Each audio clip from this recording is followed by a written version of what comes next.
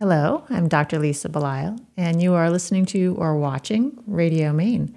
Today I have with me artist Ed Wintner, and he's actually officially, you are also called doctor, correct?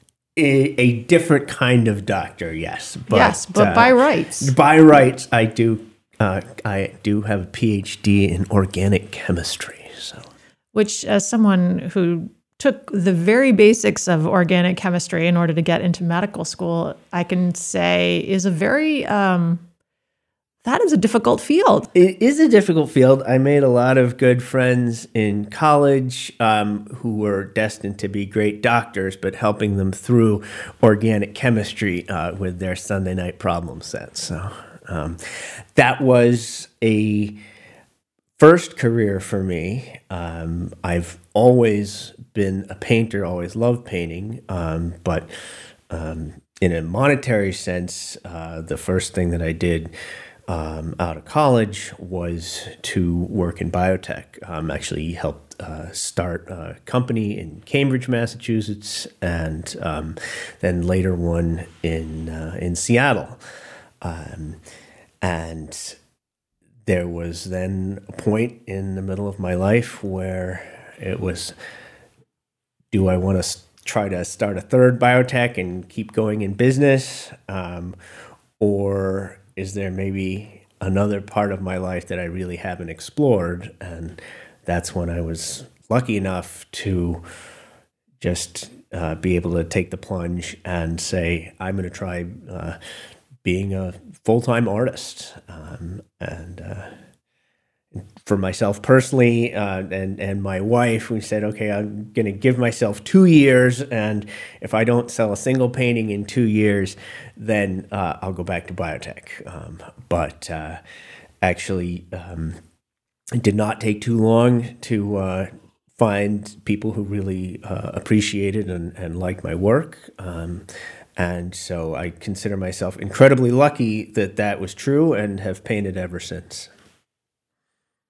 So what type of people are kind of tuned into your work? What type of people do you have a sense like the type of style that you... Well, I think, so I'm a landscape painter, obviously. I am focused on nature, and particularly the nature of New England. There are two sort of really obvious things that I like to focus on in New England, which is the mountains and the coast. And actually, we have an example of both of those here. I've been fortunate enough that in our extended family, there's both a cottage in the White Mountains and in Maine here, right on Sagadahoc Bay in Georgetown. And so I've gotten to, as a kid, really spend time during the summers in both places, and then have always come back. And I think first and foremost, the kind of people who identify with my paintings enjoy nature in whatever respect, whether or not they've been hikers or have enjoyed the beach.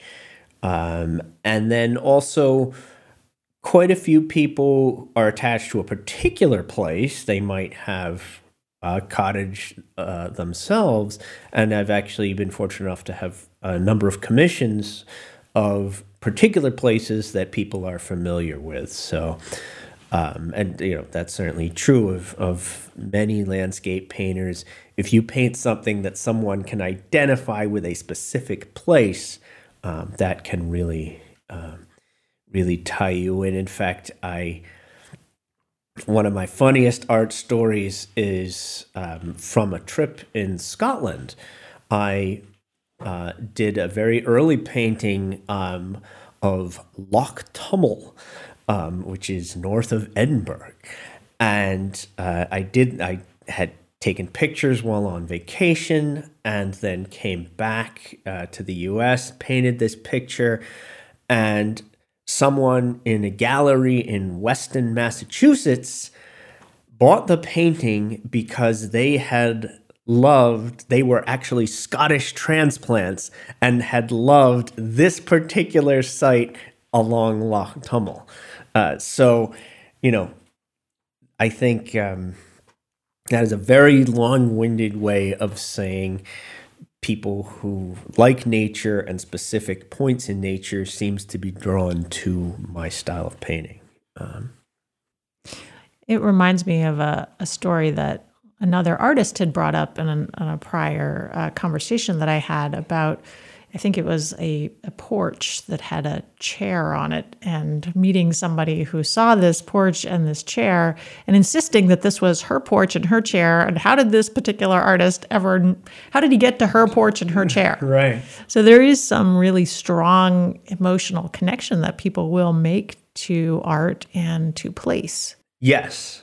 My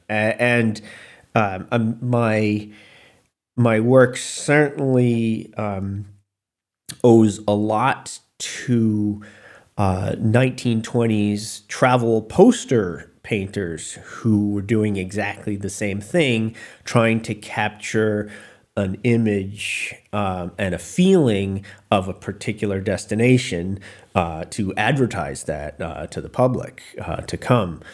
And those were mostly lithographs at the time in the 20s, and absolutely beautiful. Some of our national parks, which have recently resurfaced in calendars, some of those old images, but absolutely beautiful renditions of the nature of our parks. One of the things that is interesting to me was when they were doing those, which were, done by very, very good artists, they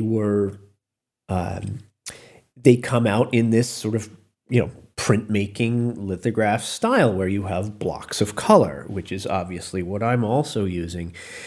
It's not that they were trying so much to have a style or to be more or less realistic. It's just that they had only a certain number of colors to work with. And so they had to use, planes of color, of flat color.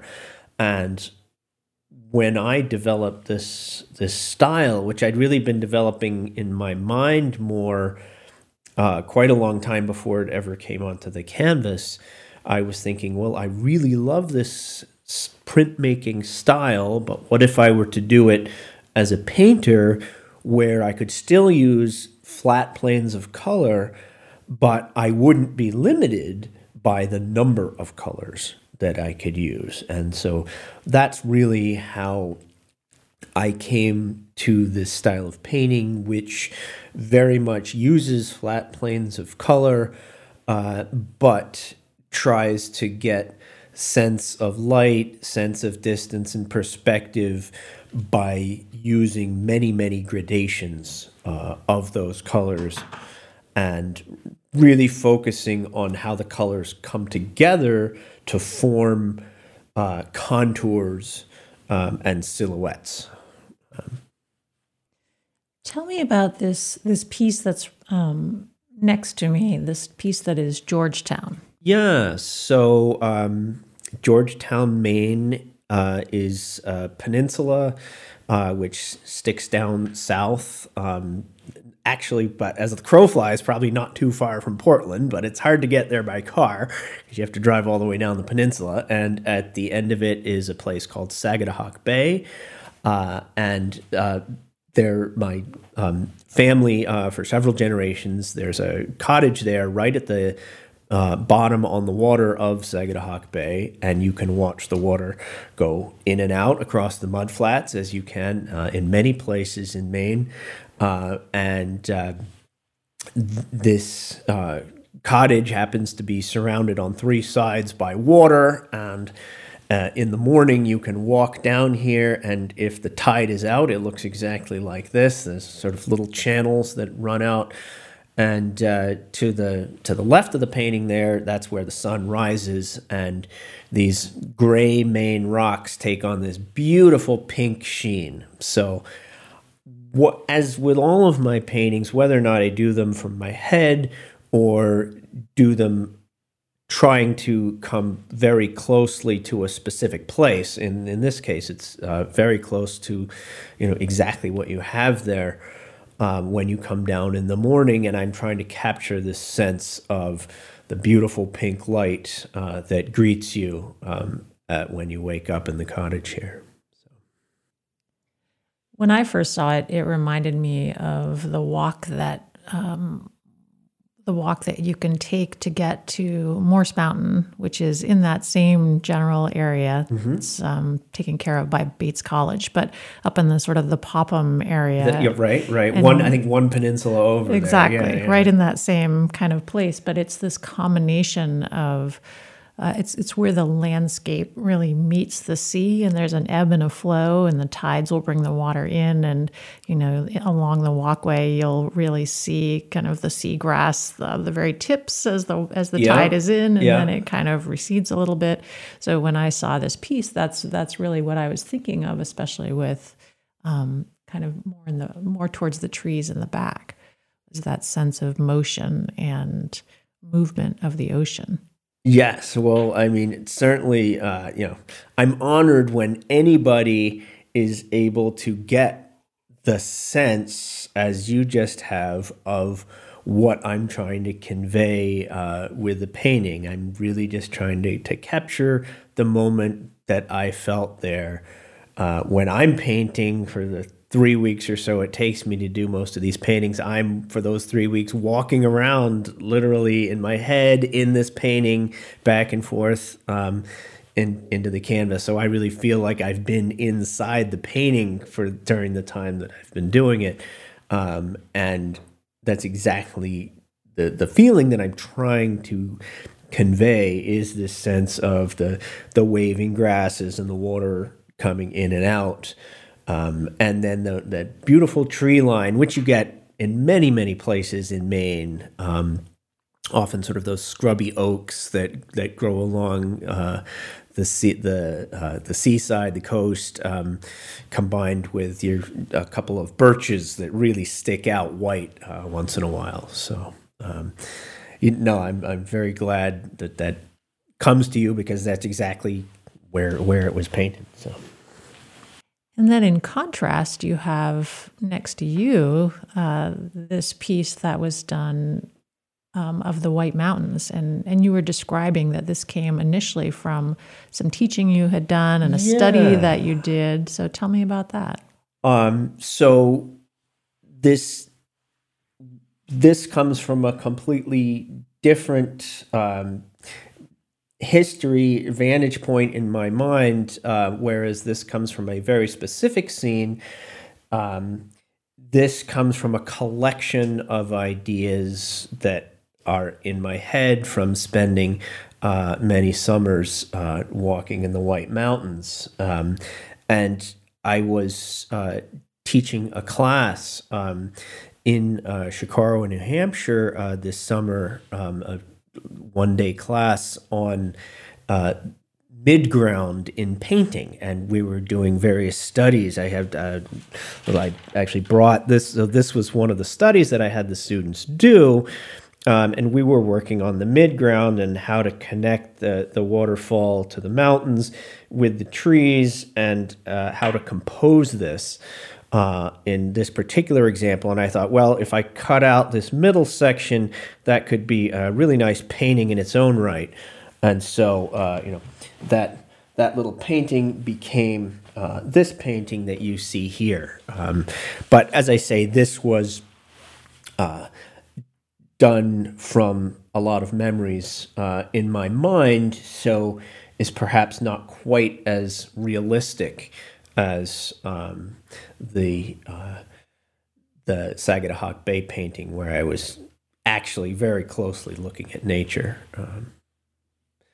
But here, I've titled this "The White Mountains Calling," and just sort of this to me is I'm standing here and saying, all right, where would I like to walk if there's a trail up through here?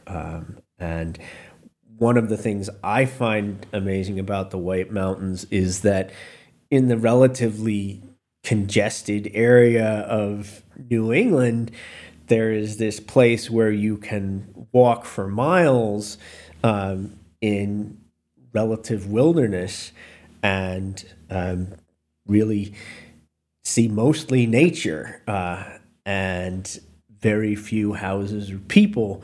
And I think, throughout Maine, New Hampshire, northern New England, that's one thing that people are really attracted to, is the ability to, when they want to, really just go out into something that is a little bit wild. So, and I can see with this piece, there is something, especially with the clouds and almost a ghost-like sense of some of the trees, that there's something more ethereal, something that, so this idea of being called, that makes a lot of sense to me, the way that you're describing it. Yes. I certainly, when I see a landscape, there's sometimes when I sort of see it in my mind. I mean, I know that in truth, most of the trees of New England were all cut down 200 or so years ago, and it was, farmland and pasture land. I'm always thinking, wow, what must have this been like 500, 1,000 years ago, when most of the trees were 400 years old, and towering, and it was, sort of this absolutely pristine wilderness. And so sometimes in my painting, and certainly here, I may have exaggerated the etherealness, the wildness, sometimes the tallness of the trees, to reflect how it might have looked to an Abenaki Indian, for instance, or Native American, apologies, that, who were the original inhabitants of this land. So it's interesting to think about you moving from doing early work in painting to then going towards what I would say is a very kind of simultaneously concrete and abstract field, organic chemistry. And then moving back to painting, which is where I don't want to say it's where you started, but you... Well, certainly as a kid, that's what I did. I would much rather... at my time, I was drawing Darth Vader and stormtroopers instead of doing my homework. So, yes, that's certainly where I started, and very early on took, serious painting classes at the Philadelphia College of Art in high school. But then, yes, moved away to a completely different field, organic chemistry. I loved that. I think that perhaps the one connection was, if you're going to do, in this case it was drug discovery, you were jumping into something completely new, knowing that you may very well fail, and trying to go somewhere where no one's gone before, because if you're trying to develop a new drug, it's exactly that. It's a new drug, and so you have to go in with a complete understanding that you may very well not make it, particularly on your first attempt. And the in biotech, where it was all very this is in the 1990s. Very new money, small companies, working crazy hours, startups, jumping in there and trying to do new things. It was very similar to when I eventually stepped away from that life into art. It was jumping into something completely new, where I had no idea whether or not there would be a success or failure, and no idea what waited for me when I, moved from doing couple of paintings a summer, maybe just for myself, to getting up in the morning and doing it as something that was not only my love, but my job. And I think when anybody does something for an extended period of time, you find many different things as you do that you had never thought you might find when doing that. And I've found so much new in art, but through many failures as well as successes, and finding out what works, particularly in this style, and what doesn't work. So again, it is this interesting kind of abstract, concrete, and this kind of continual honing of the question that you're asking, of the form that you're seeking, and that ability to move back and forth between that type of neurologic process is really very, it's not something everybody can do.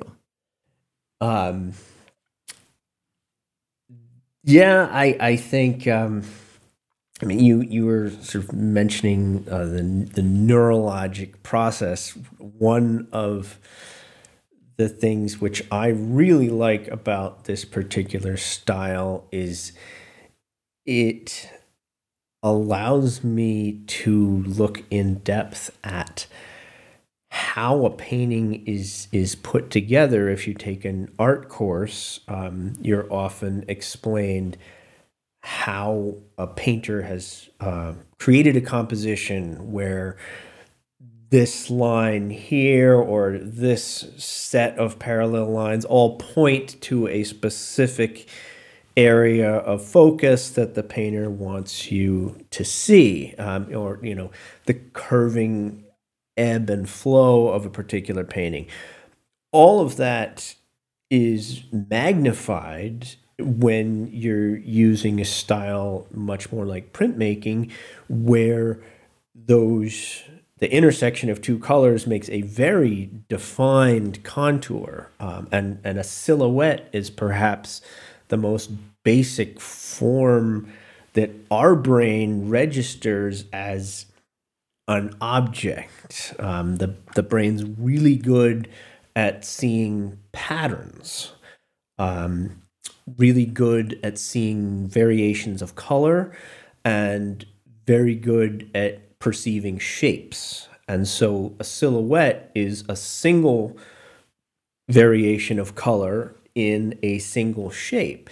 And even if that shape is very complex and layered with many other shapes, if it's in the same color, the brain puts together that very complicated shape into something that we recognize as a tree or a cloud or a dog. And this style plays with that. And I love how you can go from that very concrete idea of, the silhouette of a tree to the abstraction of a white pine, which this is. Obviously, if you see this white pine in nature, it is not all one color. It's many, many colors. But if your eye sees the silhouette and sees it in the right place in a painting, your eye almost fills in the fact that, well, yes, this is the trunk of a tree and it's probably more brown or black than the rest of it. But your brain simply says, oh, that's a white pine in the midst of a landscape. You may or may not like the landscape as it's painted, but your brain's doing that extra work. And so I guess as a former scientist, I love that layer on top of the art. And it is very easy then to go back to the class and telling people about how I compose a painting. You can very easily point to the lines that I have because they're so visible between the two colors, pointing to give flow to the painting, to give focus to the painting. when I look at the piece that is Georgetown, as I'm looking closely, you have different sizes and shapes of small rocks on the sand. Yes. And they're very specific different colors. Yes. But as you're talking about the Bahrain and how it kind of pulls them all together, if I then take kind of a step back and let my mind process the painting as a whole, then it all of a sudden it's not these distinct different colors. It's what you've been intending to create, which is the play of the light on these rocks on the sand. Yes. I mean, thank you for noticing that. I think, like many artists, I think, I suppose, in more modern times, the pointillists are maybe the best example of where, if you look closely in a painting, you see one thing that the artist is doing, and if you just take a snapshot, look at the painting, perhaps from a distance, you might see the greater effect that they're trying to achieve. So I'm always experimenting with new ways to give the sense, the mood that I want to try to create in a given painting. And here it was both the highlighted color from the sunrise, as well as, sometimes you'll see, when you see rocks on the sand, particularly in light that's coming from the side, they just stand out as individual little tiny castles of rock, and that's really what this was. And the fact that, sure, they were in many, many different colors, and I chose 3 or 4, was simply my way of telling this particular story of the image that I saw that morning into the painting. Just as a side note, in printmaking or in the style that I'm doing here, rocks are wonderful, particularly when they're lit from the side.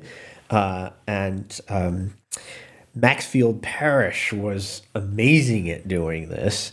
You only need 2 colors. You need a light color and a dark color. And if you do the silhouette correctly, you suddenly look like you have a beautiful rockscape, or Yosemite Valley for that matter, or whatever it is. So rocks really lend themselves to this style. And that's one of the things I love to paint. So, when did you first become familiar with this 1920s style of lithograph? I've always liked this. For those who know the covers of Yes albums, I believe Roger Dean is certainly someone who has used this kind of art. Also an artist named Jerry Schur from Philadelphia originally has done what he calls seriographs, which is sort of halfway between printing and painting. And so I'm just trying to get in reference influences. I'm certainly not the first person to try this kind of painting. And all of this comes back to, as far as I'm concerned, looking back towards Asian printmaking, which has hundreds and hundreds of years of history, and perhaps most well known as, say, the printmaker Hokusai. His wave is almost common enough to be on T-shirts. So I think I've always been aware of this. It's certainly not how I began painting. I began trying to paint extremely realistically, sort of a la the Hudson River School. Frederick Church is certainly a hero of mine. But then for me personally, to give a sense of a particular place, this style just comes naturally to my hand, and that's what I followed. So I've really just followed this style. I wouldn't say it's certainly not that I've always thought that this would be the way that I would end up painting. It's an interesting mixture of references that you've blended into the conversation, where you're talking Yes albums, and those are albums. By the way, for those of you who don't know, we used to have things called records, which were very large, and they needed beautiful art for their covers. Probably some of you know it's retro now, vinyl, but anyway, cultural reference. The covers come back. Yes, that's true. That's true. They are back now. So, but then you've also talked about, I think we got Star Wars in there. Yeah. And so, I mean, again, it's you're not in the 1920s lithographs. You're not forcing your mind to stay tuned into one particular time frame or one particular style. You're really trying to kind of bring them all together and create something that is unique to you. Yes, and I think many artists may have a similar story. You know, you look at someone and say, wow, they created an amazing style. Certainly, speaking for myself, I can't say that this was something which I, planned, designed out. This just evolved out of many things that I visually appreciated and finally put together. But I can't claim perhaps as much forethought as it would imply to say, well, I took a bit of this and a bit of this and a bit of this, and I put them together into this particular style. But certainly, I'm a very visually oriented person, and when I've seen something that I liked, in my life visually, I remember it pretty much exactly as it is forever. So it's not a photographic memory. It's just sort of the ability to take individual photographs once in a while of something that's really striking. That's a great skill to have. It's not one that I have. The way that I remember things is very different than what you're describing, but I can see how it would lend itself to the type of art that you're doing. And I think that also blocks out plenty of other things. For instance, remembering somebody's name at a party 2 minutes after they've told me does not come in under the heading of things that I remember. So that there's other things that sometimes I wish that I had that this memory is clearly taking the place of. So. Well, I'm not that different. I mean, I think it's interesting that we all kind of coexist in this world, and we all assume that everybody else sees the world what we do. But we don't even remember things the way that everybody else does. I don't remember names, dates, numbers, or this visual thing that you're describing, but I always remember stories. You can tell me a story, I'll remember it for decades. So it's funny that we all have our own way of interfacing with a reality that we believe is somehow common to all of us. And is probably not. And I think as an artist, you immediately see that because you paint something, and particularly when you're painting it, at the point when I finish a painting, at that moment, I believe it's perfect, it's the best that I can do, and there's not another drop of paint that needs to be put on this. And so it's ready. I have done everything I can, and now it's ready for someone else to enjoy if they want to. And I have seen very specific things in it. I might think that this little part of it was done absolutely brilliantly, and I certainly think that the whole thing worked as a composition. Otherwise, I would not have said that it's a finished painting. Then someone else looks at it, who might well be my wife, giving it a critique, and says, well, this cloud really doesn't work for me. It really takes my eye away from the entire rest of the painting, and I can't see the whole composition you have here because this is just ruining my vision. And to see, what is so obviously a perfect painting for me in a completely different way, immediately keys you into the fact that everybody looks at the world in not just a little bit different way, but sometimes a lot different way. And I think it obviously for the first thing you have to understand is that, well, not everybody's going to like your stuff. On the other hand, there is, if you can go through that, take in people's suggestions, you can find commonalities that, as someone who wants to eventually sell their paintings, you can find commonalities that a large number of people do want to see on their living room wall. So, Ed, I've enjoyed our conversation very much. I've learned a lot from you today. Oh, thank you. You've been a wonderful host. And I'm extremely happy and blessed to be at the Portland Art Gallery. Well, I encourage people to go to the Portland Art Gallery or the Portland Art Gallery website to see Ed's work. I've been speaking today with artist Ed Wintner here on Radio Maine. I'm Dr. Lisa Belisle, and thank you for joining us. Thank you for joining me today, Ed. It's been my pleasure. Thank you so much for the time.